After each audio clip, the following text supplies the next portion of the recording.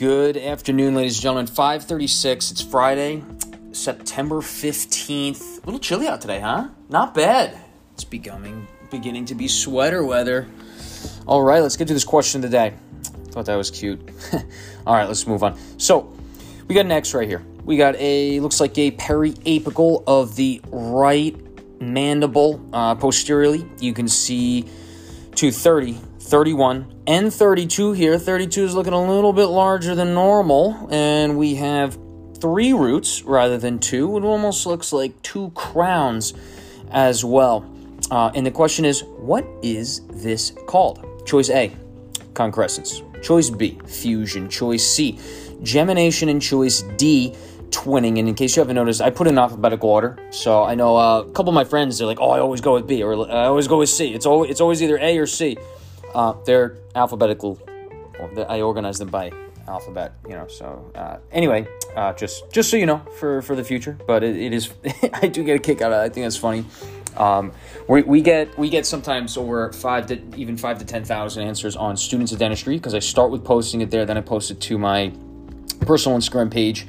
I have gotten a couple thousand responses there too, which I'm super impressed with, and oh my god, some of the answers, like, spectacular, like the consistency of some people. No, I'm not going through it and looking at certain people's answers. No, but like, to see how many people get these correct is very impressive. Sometimes I'm gonna have to upgrade the challenge, the difficulty of the questions of the day. So get ready for some tough ones as we go. Now, the answer is gemination. Gemination is a developmental anomaly where a single tooth attempts to divide into 2 teeth. And yes, I will put out a LinkedIn article on this, hopefully tomorrow, if not by end of day, Sunday. Yeah, I'm planning for Sunday, because I have a couple of figures that can really portray. I'll probably pick this one. It's colorful. Really can portray the differences. You got to see it visually, right? But the answer is gemination. With a molar, gemination occurs where it almost looks like fusion, but it's just about 2 separate crowns and only 3 roots, right? There are 2 rooted molars in the mandible, so it is gemination. It looks a little different and could be confused, but if you just Google gemination of a molar, you'll see the amount of examples that are out there. So gemination is developmental anomaly where a single tooth attempts to divide into 2 teeth. It arises when a single tooth germ partially splits during development, resulting in a tooth with an enlarged crown, and it appears as if 2 teeth are fused together. In gemination, there's a separate pulp chambers and canals for each portion of the tooth. Fusion occurs when 2 adjacent teeth are joined together, appearing as a single large tooth. And fusion, and you can see this it's better defined as little like 1 root, 2 crown. 2 roots, 1 crown in fusion, right? Gemination is 1 root, 2 crowns. Got it? That's kind of how I do it. And then concrescence, well, I'll get into it. Fusion occurs when 2 adjacent teeth are joined together, appearing as a single large tooth. Unlike gemination, fusion involves 2 distinct tooth germs that fuse together during development. In fused teeth, there may be a shared pulp chamber or 2 separate ones, depending on the extent of fusion. Concrescence is a condition where 2 separate teeth become fused together after they have fully formed. This fusion typically occurs at the root level, where cementum of the adjacent teeth becomes fused together. In concrescence, each tooth maintains its own pulp chamber and crown structure. And you'll see in concrescence, it joins at the cementum, but you can, in many cases, you still see 2 apices, so technically kind of 2 separate roots and 2 separate crowns. Twinning is a term used when 2 separate teeth develop abnormally close together but do not fuse. These teeth may share a common surface or be in very close proximity. In twinning, each tooth retains its individual characteristics, including separate pulp chambers and roots. In summary, gemination involves a single tooth germ attempting to divide into 2, while fusion, concrescence, and twinning all involve 2 teeth in different ways. Fusion and concrescence typically occur during development, while twinning describes teeth that are closely positioned and not fused together. Each of these dental anomalies present unique characteristics and considerations for dental treatment if necessary. All right, friends, let's get after it. What is it? 5:40 now. I got to get a workout in, doing chest and traps today.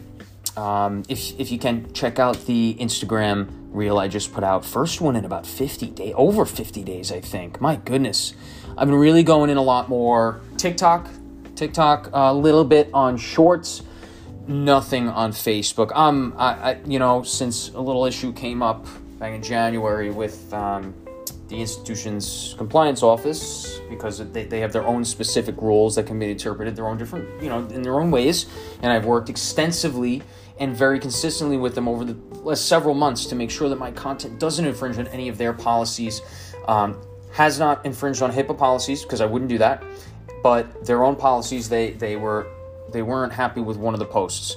And so anyway, I've been really careful with that. So I've been going less and less with Instagram, non-existent on Facebook. I don't know. I mean, I'd love to, but I think the population there is probably more traditional in the sense. While, oh my God, the engagement was exploding on Facebook Reels, I don't feel comfortable doing it there. I feel very less comfortable doing personal content on my residency experiences, even if, I'm not infringing on any policies. I still, after that whole incident, I've been very uncomfortable with posting. So I'm trying to get back into it safely and assuredly, of course. The content is going to be slightly different because I have to put in contents of the experience rather than in like what a patient, this just in general, like a generalized patient, what they had versus what this general patient had there. I can't put it in terms of that anymore. That's against the rules. So gotta be within the rules, and it might be a little less exciting, but I'm going to try and figure out what, as far as describing experiences, is still exciting and, gains attention and what people can learn from. That's really what I do this for, and trying to give back and build my brand based on, stories and experiences and really giving back. That's why I do this. And the questions of the day. Anyway, not to rant or talk your off. I hope you enjoyed this one. Some of these questions are cute, right? And they're really fun. You should see the amount of comments on LinkedIn. Oh my goodness. And some great comments from like oral pathologists, for example. Some other dentists really put really good information in some of these comments. I mean, if I get comments back fast enough, I'll even include them in the podcast episode because they're just so detailed and intuitive and informative. I love that. That's what this is about. I see a lot of, I even get some negative comments where, they're like, oh, healthcare professionals should not and cannot be on social media. I disagree. I think anyone can be on social media within certain boundaries, right?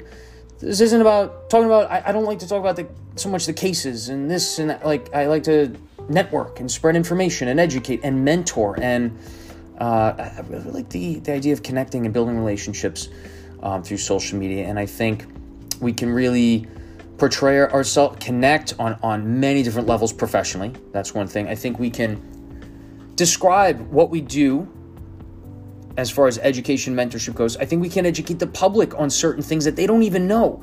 There's so many things in dentistry, so many things in medicine, in law. There's so many things that the general public does not know and that are simple. Even as down to something like, Tylenol, acetaminophen, is not an anti-inflammatory. It's an analgesic. It helps with pain. It doesn't do anything for inflammation versus Motrin or ibuprofen, right? Advil. It's an NSAID. It's a non-steroidal anti-inflammatory drug. It does do a lot for inflammation, anti-inflammation, right? It's an anti-inflammatory in addition to analgesic, right, for pain. So, all right, I got to go work out. Wishing you a great Friday. Be safe this week and have some fun. And I'll try and get that LinkedIn post out, maybe even another talk on podcast tomorrow or Sunday. Also, if you are a pre-dental student or a dental student interested in oral surgery, oral and maxillofacial surgery, applying the application, taking CBSE externships, I just put out a super episode with Delilah. She's a D3 student at a dental school, NYU, and she's interested in applying to oral surgery. And we just went through everything down to the nitty-gritty of how to study for the CBSE and how to do it, the timeline, what to do, externships, applying to the program, interviews, stuff like that. I highly recommend you checking that out. I went in depth on that episode. This was last Tuesday. This was just 3 or 4 days ago. If you are, check out that podcast. I think it'll be very, very helpful for you. And let me know what you think. Let me know if you have any questions. DM me on Instagram. That's where I kind of am most able to keep in touch and converse. So let me know. All right? Happy Friday. Enjoy.